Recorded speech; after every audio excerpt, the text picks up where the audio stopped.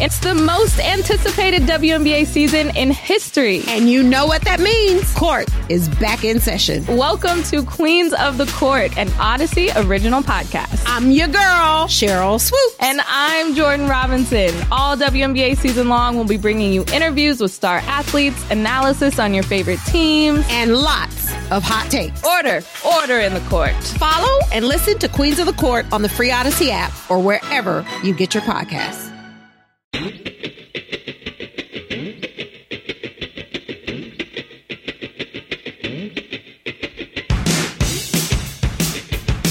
All right, everybody, footloose. No, kidding. It sounded like it, though. Yes, it did. 5:45. We got Boomer and Gio coming up in a couple of minutes on this Football Friday. What else? So yesterday, Jerry, you played this, I believe, in your final update of the day, your 9:30 update. Yeah. Charissa Thompson was on the part in My Take, and on there she revealed, which she said she had revealed previously, that she would sometimes have to make up sideline reports. Yeah. Because she didn't have time to talk to the coach, or the coach didn't give her time, or whatever reason. So she made up some sort of report that wouldn't stand out. Just she would look down at the stats and coach see speak. that they didn't convert on third downs, and so she would say, the coach said we need to do a better job of converting on third downs. Well, she was attacked by sideline reporters yesterday. Really? Via social media. They were like colleagues? Colleagues, Jerry. No kidding. They must not like her. Multiple people spoke out, Jerry. Molly McGrath of ESPN, Tracy Wolfson of CBS, Catherine Tappan of NBC, her own colleague, Laura Oakman of Fox. I saw... what kind of responses were they giving? This is unethical. We don't do this. This isn't what we do. If you don't have time... Michelle Tafoya said if you don't have time or the coach doesn't give you any information, that's what you report. The coach didn't talk to me. That you are not. They were very angry. I didn't see any of that. Yeah, I saw a lot of it on social media. I went looking for it. That's why when I presented it, it was kind of like, and I said to Boomer, because he's obviously been in the broadcast booth for years and years and years. Like, what do you make of this? Like, to me. Okay. To me, those reports are useless, honestly. Well, I think that's part of why these other sideline reporters were upset, because a lot of us say, what is the point of these things? They don't give us any information. No, to me, a sideline reporter is very relevant when there's an injury, when there is something on the sideline that's going on that you can get as close as anybody to. I think there's value in the job. It's those I've done those. A, they're awkward to do. B, the coach doesn't want to do it. And C, he just wants to get the hell out of the way. They're useless. They're not. There's nothing.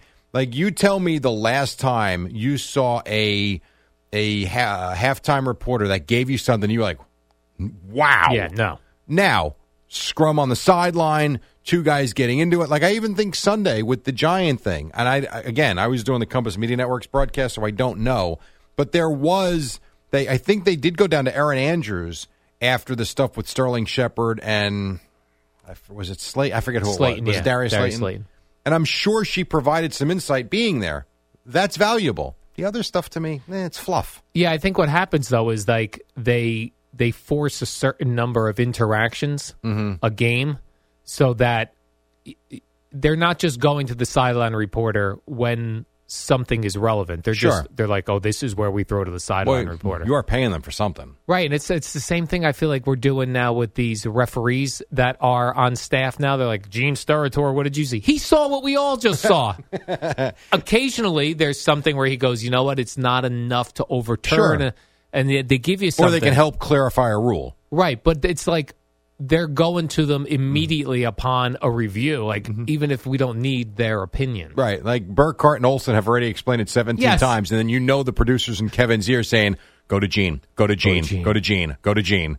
Like, Gene, what did you say? I love sometimes you could tell they're not interested in going, though. Like Jim Nantz would just be like, Gene, what did you say?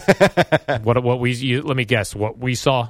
Yes. Yeah, I don't think he said that yet, but he might. That'd be great.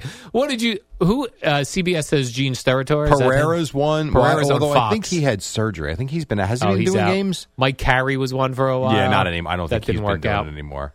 Gene, what did you see? So do I think it's a great look to sit there and say you made up? No. Yeah. But I also don't think it's the worst thing in the world.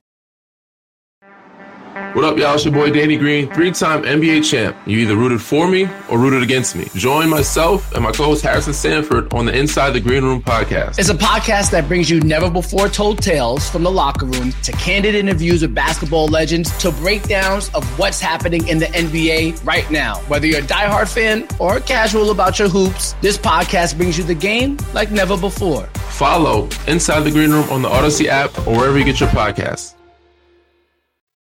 But I think they were upset because they're already looked at like, you don't really give us information, so now they're mad. I do agree with that, and I would also think that they've been attacked. Yeah.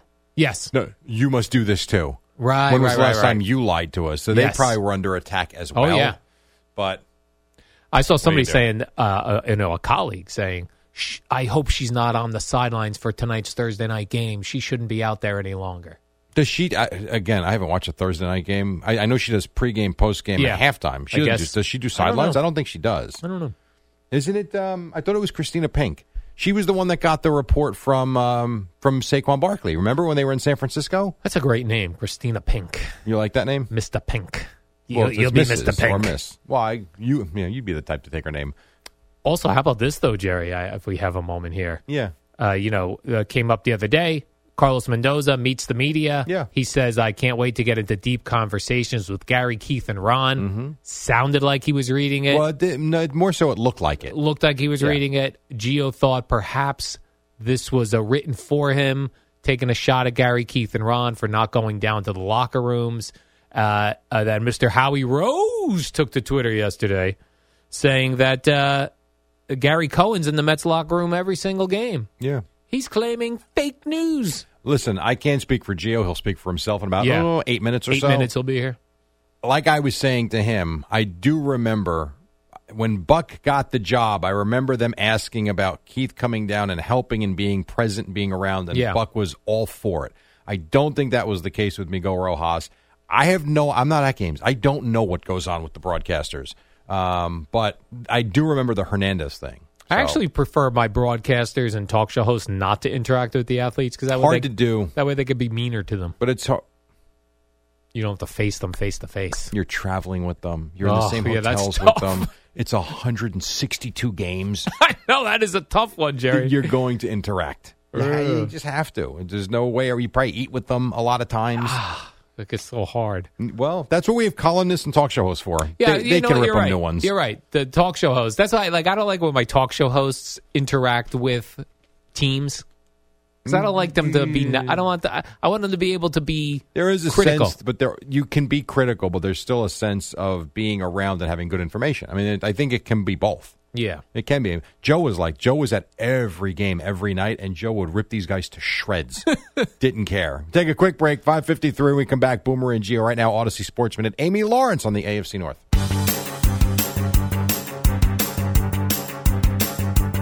It's the dynamic duo of Al and Jerry, the superheroes of WFAN. You got about 30 seconds or so. All right. What else?